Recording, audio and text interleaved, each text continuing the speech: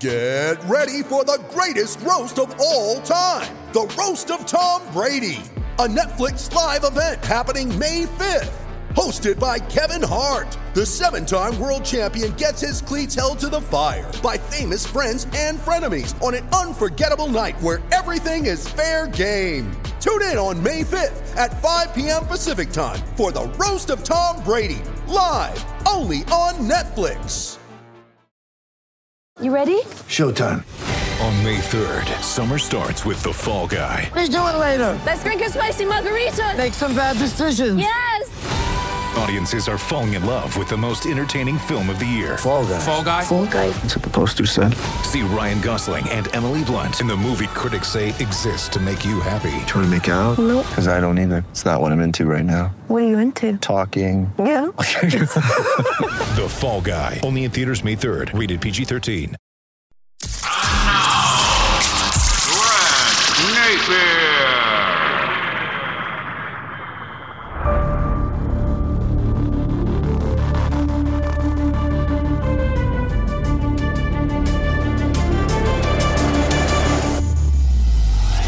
And our last show of April 2022 as we turn the page on a new month. My guest is coming up in just a moment, but first I want to tell you that today's show is brought to you by New Works Plumbing of Sacramento. Locally owned for over 20 years, New Works has a fix for you. Just go to newworksplumbing.com. That's NEWWRXplumbing.com. And remember, if you happen to have an emergency in the middle of the night, no problem. They will be there with their 24/7 service. Leak detection, water line repair, plumbing repair, bathroom plumbing. New Works has a fix for you. Just go to newworksplumbing.com. That's NEWWRXplumbing.com. My guest today actually was an intern of mine back when I was at Channel 31 when he was at Sacramento State. He has been a fixture in Bay Area sports talk radio for nearly 25 years. He now has his own thing that he's doing. We're going to get into that as well. It's an absolute pleasure to welcome to the podcast Larry Krueger. Larry, how are you? Grant, I'm doing great. How are you? You know, I am doing good. You know, I always love getting back and thinking about what it was like when you were growing up as a child. Do you remember around what age of your life it was when you thought about sports broadcasting? Wow. I would say probably when my mom used to say when I was a little kid that 7, 8, I would take the baseball cards and I would put them on the carpet and like a baseball pattern and start announcing the game. I don't remember doing that, but it was probably 6 or 7 years old. I started kind of moving the players around the baseball diamond and trying to be like an announcer. So probably as early as 6 or 7. Is baseball your first love, or is it football, basketball? How would you rank the sports that mean the most to you? Well, I would say baseball was my dad's first love for sure. He loved baseball and he loved boxing and baseball. And so, yeah, I would say baseball. And then, football as time went on, became a favorite as well, when you get to 7th, 8th grade. Larry, I was blessed to grow up on Long Island, and when I was growing up, Marv Albert was the voice of the Knicks and the Rangers, and it was because of him and listening to him on the radio that I decided to pursue the career that I had. Who are your favorites that you grew up listening to? Definitely Lon Simmons and Hank Greenwald. Lon just had these incredible pipes and this great excitement for the game. And, Hank Greenwald had this dry sense of humor and was a great storyteller. And those two guys just on the radio made me, really love listening to the Giants or the Niners back then. I'm curious, when you grew up as a fan of the Giants or the Niners, which means you didn't grow up as a fan of the A's and the Raiders, they had one of the legendary announcers in the history of sports broadcasting in Bill King. Did you not listen to him that much? You know what? Bill King was a Warrior. Was the Warriors announcer. So I listened to him doing the Warriors, and I thought he was incredible.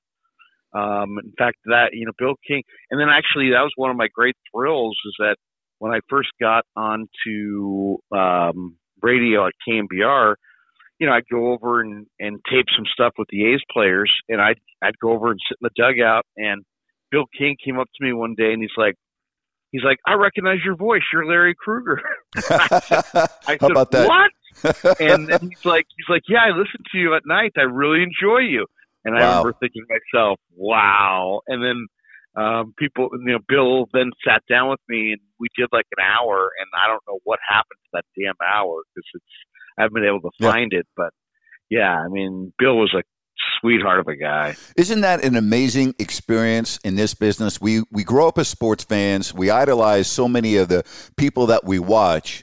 And then if we ever get a chance to meet them and they actually make a compliment towards you. Marv Albert did the same thing to me. He obviously knew who I was when I was doing the NBA early in my career, and I almost fainted. You know what I'm saying? It's like, that's just an amazing experience, isn't it, when that happens? Oh, and it happened to me one other time. When I was starting at KNBR, I was filling in for Gary Radnich, and Pete Franklin was getting ready in the bullpen to come on, and he walked in at a commercial and was like, "Kid, you're sounding great. I just want to come in and introduce myself. And hey, you're sounding great, kid." And I'm like, wow, because I mean that was a big thing for me because Pete was a guy that I listened to a lot before I came to KNBR. I used to love going on the show when you invited me, when you worked with Gary Radnich in the afternoons. That was truly, of all the shows that I got invited to do, whenever your producer would call me to go on with you and Gary, I just loved those segments. I thought they were great. Well, Gary's one of those guys. It's like, when I would say, "Hey, let's have Grant on," he'd be like, "Oh yeah, I love that guy. He really fires." And that was Gary's thing. He really fires. He goes, "Yeah, he'll bring good energy."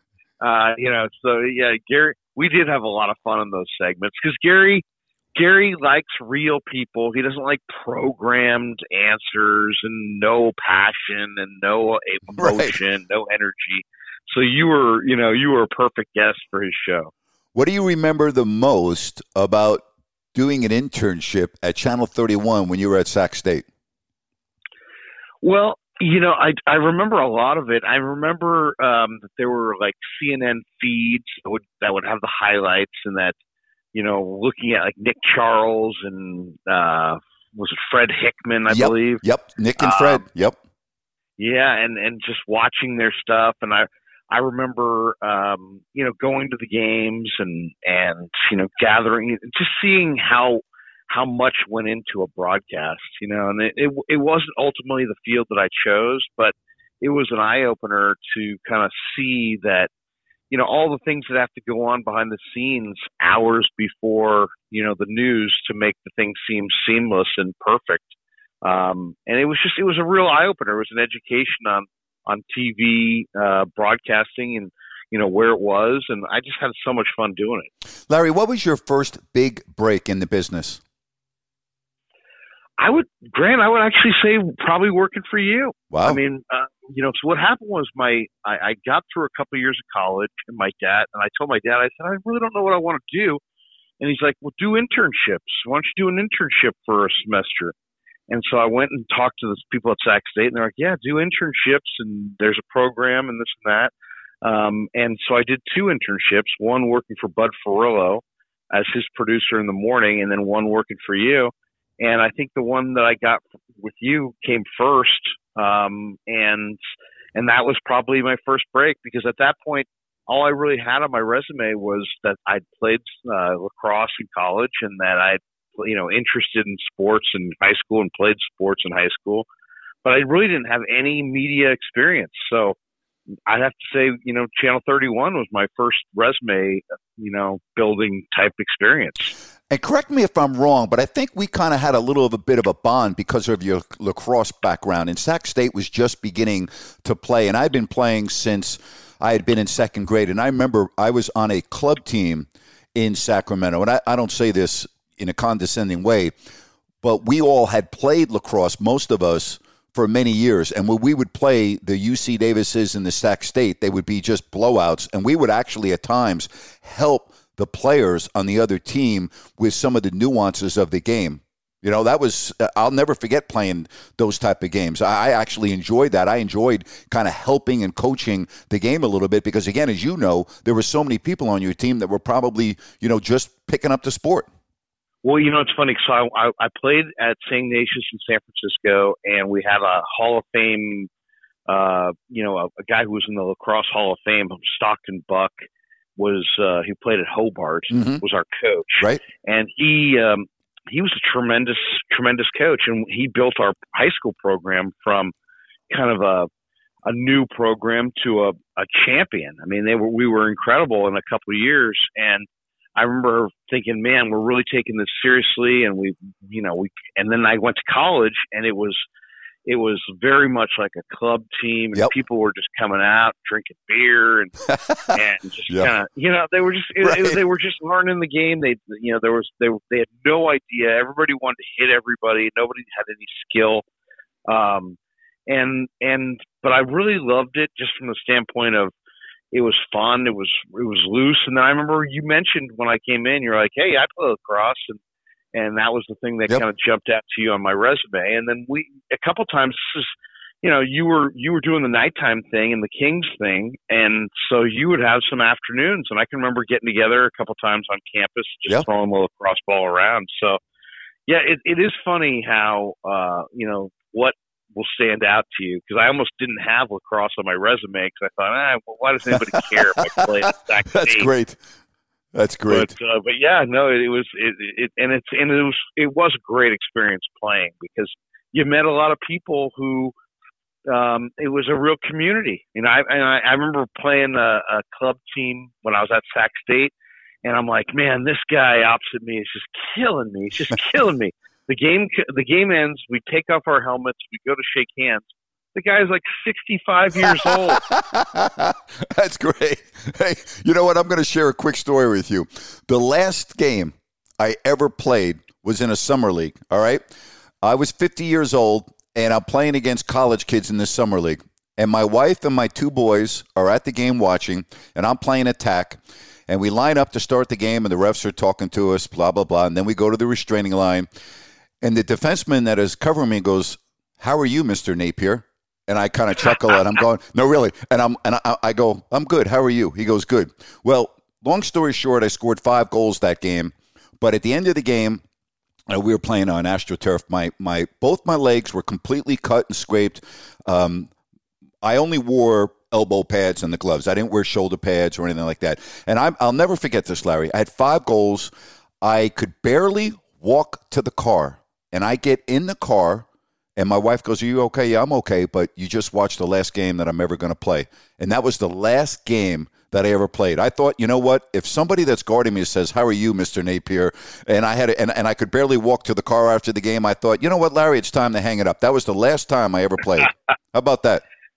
Well, it's funny. It's, and some of the older guys would wind up playing like defense, because they didn't have to move as much, right? Or goalie, sometimes goalie.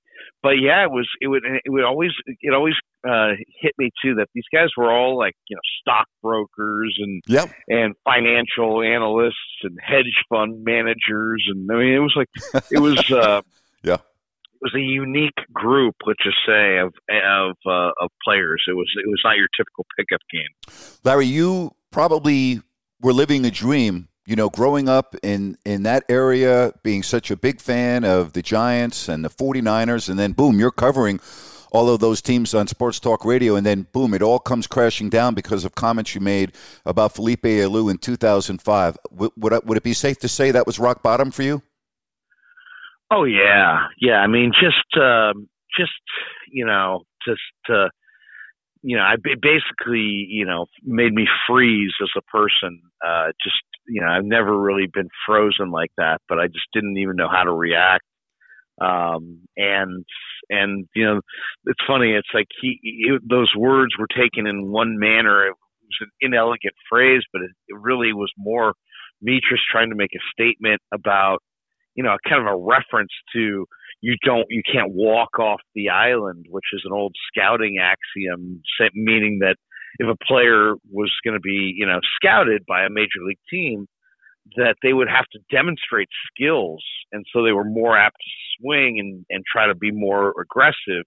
And, I'm making a reference to that, and it came out totally wrong. And it's just, I understood when people put it in print how it looked bad, and that's why I apologized for it. But yeah, that was absolutely the rock bottom, and it's like it was a very difficult 5-year period after that, just trying to figure out where I was going, what had happened, what really was the impact on me, what I was going to do next. And I just you found out a lot about who you are. You found out a lot about who your best friends really were and who wasn't really a friend. And it was almost like dying almost, and then but still being alive and hearing people talk about you. But yeah, I mean, it was a tough period of my life for sure. And only because I have a really strong faith and family did I get through that. I never thought I'd have another opportunity to do sports radio again, and sure enough, within 6 years later, I got that opportunity again. So, just I do believe that everything happens for a reason. I did approach Felipe, and we did talk about initially, and then of course eventually we talked about it afterwards. Yeah, it was a very difficult time. It was a really difficult time. I felt like I brought shame on my family's name, and it was very difficult for me to face up my parents, and they were so loving and supportive that I just made it even that much more difficult. But it was, and then in the next 4 or 5 years, it became very difficult as I was trying to figure out, am I a radio guy on the sidelines, or am I, not embracing my new direction and new career, and that, so it was challenging on a lot of fronts, for sure. Felipe Alou, during that time, that week, subsequently days after, was on record as saying he did not accept your apology. Did that ever change? You said you went out and you reached out to him and you met. Did that ever get patched up? Yeah. The next year, I got, so that happened in the summer. By 2 months later, I was working at KGO. So now we're in the baseball off season. Now fast forward to, I guess, February or March, and they're getting ready to go to spring training, and they had like a little media gathering at the ballpark, and I went. And I remember walking in, and everybody just had these eyeballs, huge eyeballs, like, oh my God, look at this. And Felipe was sitting there, and Jim Moorhead said, Felipe wants to talk to you. So I said, okay, great, let's do it. So I walked over and I said, hey, Felipe, how you doing? Larry Krueger. I had apologized to him before, but he kind of he stormed off, didn't listen to my apology. I said, I'm going to apologize again to you. And we shook hands, and he said, hey, his comment at the time was, it's a new year. That didn't make me feel any better about the situation, but it was good to at least have some face-to-face closure with the man. You said something a moment ago that really resonated with me. When you go through something like both you and I have gone through, and I'm currently going through, you really do understand and find out who your real friends in life are. And for that, really, I'm grateful, and I mean that. I am too, because, it made me never put anything before my family, because your family's always going to be there for you, and mine was there for me. And I had a young family. I had young kids. I mean, my kids were so young, Grant, that they were unaware of what was going on. So in some ways, that was a gift, the fact that they were totally unaffected by the whole thing. It wasn't like they were teenagers and understood. They were far younger. So, but yeah, you find out about yourself, but you also find out about like how many people in your world change when everybody's now rooting against you, or you're persona non grata in certain circles, and you realize how many people, have changed. There were people that were very close to me who totally treated me differently, and I just basically X'd them out, because those same people tried to get back into my life when I got back on the radio, and I just laughed. said, I know what you're about. And then there are other people who were friends of mine who never flinched, never changed their opinion. I could tell just by the way they talked to me, the way they reached out, how our dialogue went. And those relationships grew that much stronger. So it was almost like, are you in or are you out on me? And not everybody has that moment in life. A lot of times people we don't know if people are in or out on us. We just kind of go do our thing and who knows?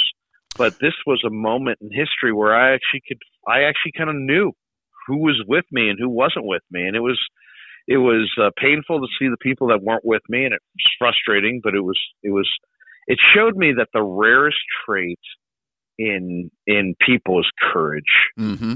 Very few people have courage, and then I understood it. Then I understood it more. When you went through your thing, is I understood it even more because I myself felt like I didn't do enough to stand up and say, what the hell? You're running this guy out for that? My God. And it's like in a moment where I was frustrated with other people in 2005 about the lack of courage they showed, it bothered me. And you and I talked about this on my show a few weeks ago. Just, it still bothers me that, I feel like I'm a person that shows courage at almost every turn. And in that situation, I really didn't show the level of courage that I should have, and I should have pushed back harder. But it's tough when you feel like your livelihood potentially is on the line, when you feel like your ability to provide for your family is potentially, in the balance. People oftentimes do what's best for them. Correct. And it's human nature, but it's an ugly side of human nature, in my opinion.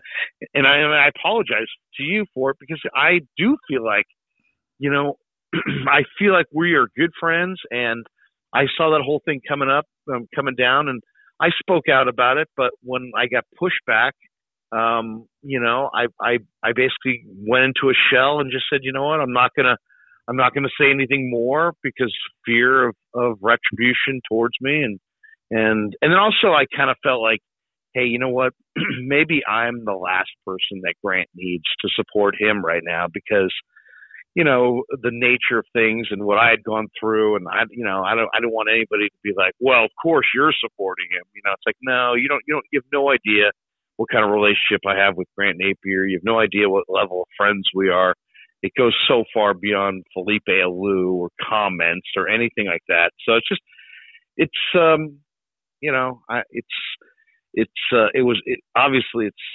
impacted me greatly what happened to me, but also what happened to you. So I just feel like I at least contributed with a really inelegant phrase and maybe a cavalier attitude. I viewed your situation as totally different. And I feel even worse. I feel like you got railroaded. Well, I really appreciate you saying that. When I reflect back on May 31st, 2020, and subsequently losing my career as I knew it 48 hours later, I believe our country was going through a period of time that I had never experienced in my life on the heels of the George Floyd murder and the looting and the rioting going on in this country. And I think very often the intent of what people say, it can be completely misconstrued. And my intent was, when I said all lives matter, every single one, first of all, that's what I believe in. That's how I was raised. My father was a civil rights activist. We were constantly being told about equality. We were constantly raised that way. And when I made that comment, it was, hey, let's all come together finally. Let's put everything aside. We need to come together as a society. But what I learned through that experience and listening to you really resonated with me. I had hundreds and hundreds of people reach out to me. You were one of them. I had so many people reach out to me via text. I had many people call me, and they said, I feel so bad for what happened to you. You didn't do anything wrong. And then they would say, and these were a lot of public figures, a lot of announcers that if I mentioned their names, everyone would go, oh, my gosh. But they would say, I can't say anything. And I would say, I understand. And I did, Larry. I said, I get it. I understand. Because our country during that period of time was in such turmoil. There was so much venom.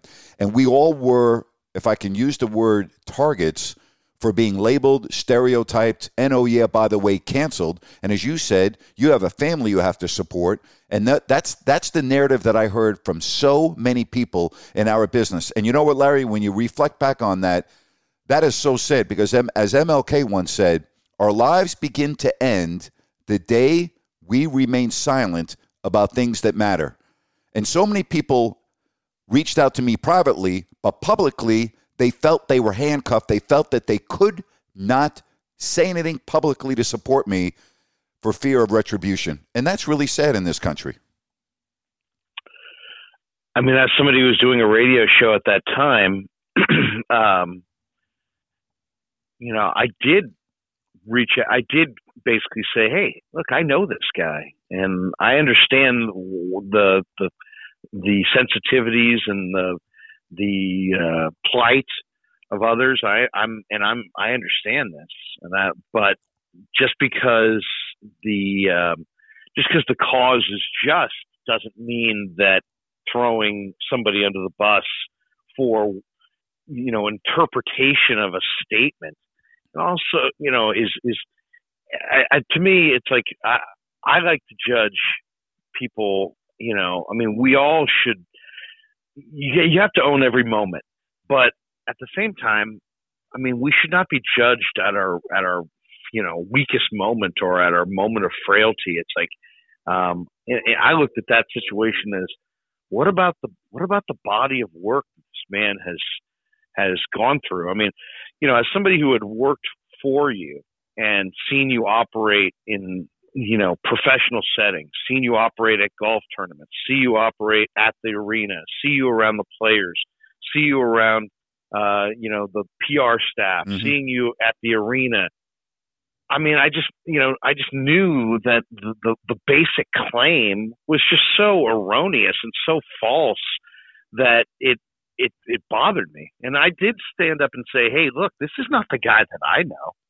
But immediately it was anybody who was going to support of you at that time was suddenly in the crosshairs as far as the text line and the calls and sometimes even the reaction from the other hosts. Yeah. So, and when I was met with that criticism and that those people basically saying, oh, well, of course you would, it's like, instead of fighting back vociferously and, saying, hey, look, I know this guy, you don't, I've spent time around this guy, you haven't. Right. Yep. It's, I didn't fight it as much as I should. And I was always hopeful that things would turn out, good for you. But at the same time, we talked about it for days. I should have probably been on some kind of pilgrimage on the radio to basically argue your points and argue your side, but I didn't. And I've apologized to you about it. And I just don't, personally, I knew that you were not the person that they were describing. And I'd seen you with people of all ages, all races, all colors, I've never seen you ever have anything that I thought was even a questionable comment or attitude towards anything in any setting. So it was upsetting. It was really upsetting. And I hope that I just hope that you have the proper perspective. I mean, you had an incredible run, but it should be going on to this day. And you built this incredible career, but it's such a unique career that it's not the kind of thing that's necessarily transferable to like another team, another market in an instant. I do believe in your talent as far as a broadcaster, and I know that you'll have opportunities, but it's not ever going to be the same. And you know it, and I know it. So it's just, I'm sure it's beyond frustrating. It's life altering for you. It's been a huge upheaval, I would imagine. And, I feel for you, and I hope that, you get through this and get to a part in your life where you get to do what you love to do, what you're great at doing, and be compensated very well and get to a better spot. You know, that's my only hope. I do think that you are one of the best NBA announcers for decades, and I wish that your body of work would have been factored in a little bit more before these companies basically ran and hid. Well, I really appreciate all of those comments, and I've told you on your YouTube channel that you don't have to apologize, but I do appreciate that, and I get that. And, you know, when I look at you and what happened to you back in 2005, and you were able to resurrect your career and get back on the horse, and that leads me to where I want to go next. I was shocked, absolutely shocked, when I read that you were out of KNBR, but you didn't wait long, and you have started up your own entity on your YouTube Live channel. Give me just an idea of what that period of time was, finding out, wow, I'm not a KNBR anymore. But Larry, it almost seemed like it was overnight. You didn't even dwell on it. You were doing your next thing. Well, you know, it's because I've been trying to encourage the program director at KNBR to go and put the whole thing on YouTube. Mm-hmm. That, you know, and the only reason for it, it's not that I'm some YouTube crazed person. It's just that I have 4 kids, and my kids are 22, 20, 15, and 12. And my younger kids, consume a lot of YouTube, and and I'm looking at the consumption patterns of the younger part of the demographic when it comes to sports, and they're not into cable TV. I mean, most people in their 20s they would never even look to buy cable TV. They would never pay for it. So cable TV is dying. Radio is a product only of cars. You know, people listen to the radio.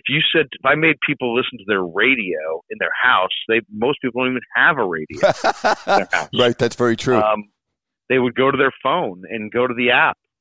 So everything's going digital. Our phones now our cars pair to our phones. Our phones pair to the car, I should say. Right. So now your phone is the central figure in your entertainment, in your media consumption. And so once I saw that, and then I read all the articles that I'm sure you read as well about how, you know, battery cars are going to be a huge influx going forward, and that their AM radio was not going to be part of battery cars. Well, it was pretty obvious to me that the digital platform was where the media game is going. So I've been talking to, you know, people who had been like digital experts and YouTube experts for 2-3 years before I ever left KNBR about, you know, starting up my own YouTube channel. And I just never did it. I talked about it. I knew all the steps and knew all the things I wanted to do. So as soon as KNBR cut me in the budget situation, I just said, you know what? I'm going to give myself a week to just kind of, you know, purchase all the equipment and get everything dialed in, set up. But a week from now, I'm going to go live and I'm going to do my radio show, and I'm going to do it on YouTube. And so far, so good. I mean, we've only been doing it for a month. I've been approached to sell my channel to different corporate entities. I'm talking to a number of different people that want to partner with us. We have sponsors. We have 4,000 subscribers. We've monetized on YouTube, and it's a whole new world, and I'm learning more about it every single day. But it's the same thing. It's ultimately the same thing. It's like, do you have sports opinions? Do you have content? You know, what we are right now, you and me and others like us, we've gone from broadcasters to true content creators. And now it's just, and there's always a need for more content. And that's why I think YouTube, there's a whole lot, YouTube's big now. It's a lot bigger than it used to be. There's going to be a ton of different people coming into this space in the next 5 to 10 years, because this is where the audience is migrated to. And if you don't go, you know, if it's the old adapt or die. And if you don't go to where the audience is, you lose relevancy. And so to me, I look at the cume, the total cume. When I say that, that's a kind of a radio term, but how many people are in their cars, going to work? And well, that number in Northern California has dropped dramatically, even post-pandemic, if we can consider that as a term, post-pandemic. Some people would say we're not there yet, but there's a lot less people commuting, and so the cume, the number of people listening to any 15 minutes of radio, has dropped dramatically. Mm-hmm. And so they're all battling it out right now for this shrinking pie. Well, while over on YouTube, it's a growing pie. And so there's more and more people coming to it. And I see greater and greater traction with every show that I do. Larry, it's a different deal. You got to be visual. I've got to be more conscious of everything from what shirt am I going to wear to, how does my, did I shave? Did I not? I may spend a little bit more time on the treadmill or out laying out by the pool. But you know what? Right. But so it's different from that standpoint, but you adjust. And what I found is that people still really want the content. I don't think there's any question. They want Larry Krueger, and so you have great content plus your personality, and it's a win-win. I can't thank you enough for reminiscing. This was a phenomenal segment, and I've had a lot of fun just doing a couple shows with you over the last couple of weeks, and I really hope we can continue. Absolutely. It's amazing how our careers have gone, and now here we are, and maybe we'll be doing something, maybe we won't, but the point is, the friendship stays no matter what you do, no matter what I do. The respect that I have for you never leaves, and so for that, I wish you nothing but the best, and thank you so much for coming on the show. Grant, we're friends for life, and anything you need, you say it, and I'm there for you, and best of luck to you. I know, there's some people I'll say, hey, I hope you have great success. I know you're going to have great success, and if we ever can work together, man, that would be a dream. But man, keep fighting the good fight, and keep coming on the Krug Show. And anytime you want me on your show, I'm there for you. When you need mealtime inspiration, it's worth shopping Kroger, where you'll find over 30,000 mouth-watering choices that excite your inner foodie. And no matter what tasty choice you make, you'll enjoy our everyday low prices, plus extra ways to save, like digital coupons worth over $600 each week. You can also save up to $1 off per gallon at the pump with fuel points. More savings and more inspiring flavors make shopping Kroger worth it every time. Kroger, fresh for everyone. Fuel restrictions apply. Step into the world of power, loyalty, and luck. I'm gonna make him an offer he can't refuse. With family, cannolis, and spins mean everything. Now, you wanna get mixed up in the family business. Introducing The Godfather at ChumbaCasino.com. Test your luck in the shadowy world of The Godfather slot. Someday, I will call upon you to do a service for me. Play The Godfather, now at ChumbaCasino.com. Welcome to the family. No purchase necessary. VGW Group. Void where prohibited by law. 18+. Terms and conditions apply. With the Lucky Land Slots, you can get lucky just about anywhere. This is your captain speaking. We've got clear runway and the weather's fine, but we're just going to circle up here a while and get lucky. No, nothing like that. It's just these cash prizes add up quick. So I suggest you sit back, keep your tray table upright, and start getting lucky. Play for free at LuckyLandSlots.com. Are you feeling lucky? No purchase necessary. Void where prohibited by law. 18+ terms and conditions apply. See website for details. Well, I just love that segment with Larry. That was outstanding. I hope you enjoyed that as much as I did. It's time for Brent. All right, how about grades already coming out from yesterday's first round of the NFL draft? Just for fun, I went back and looked at the draft in 2018. Baker Mayfield, Saquon Barkley, Sam Darnold. And do you know that most of the people that graded that draft gave those teams A's? That's right. I saw one grade from USA Today that gave the Cleveland Browns a C+. Everyone else gave the Cleveland Browns an A or a B+. Almost all of the grades for Sam Darnold and the New York Jets were A's. Baker is a backup quarterback. Barkley has been a big-time failure in New York. And Sam Darnold isn't even in New York anymore. He's trying to be the guy in Carolina. And, of course, it wasn't too long ago that the Panthers were throwing the bank and their draft picks and everything else to try to acquire Deshaun Watson. And as we know, he went to Cleveland. So what does that tell you about draft grades? That they are absolutely worthless. So I don't want to know about what your favorite team received in terms of a letter grade from SI or CBS Sports or NFL.com or Bleacher Report, because I don't give a damn. You know why? Because it doesn't mean squat. And generally, they're wrong anyway.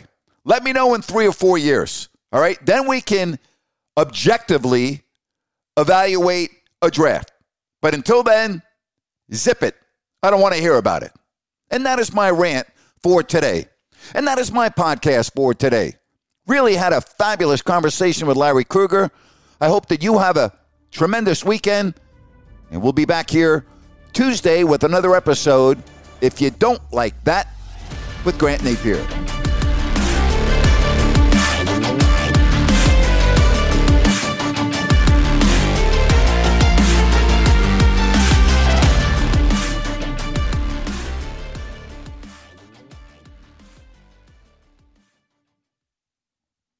Step into the world of power, loyalty, and luck. I'm gonna make him an offer he can't refuse. With family, cannolis, and spins mean everything. Now, you wanna get mixed up in the family business. Introducing The Godfather at ChumbaCasino.com. Test your luck in the shadowy world of The Godfather slot. Someday, I will call upon you to do a service for me. Play The Godfather now at ChumbaCasino.com. Welcome to the family. No purchase necessary. VGW Group. Void where prohibited by law. 18+. Terms and conditions apply. With the Lucky Land Slots, you can get lucky just about anywhere. This is your captain speaking. We've got clear runway and the weather's fine, but we're just going to circle up here a while and get lucky. No, nothing like that. It's just these cash prizes add up quick. So I suggest you sit back, keep your tray table upright, and start getting lucky. Play for free at LuckyLandSlots.com. Are you feeling lucky? No purchase necessary. Void where prohibited by law. 18+ terms and conditions apply. See website for details.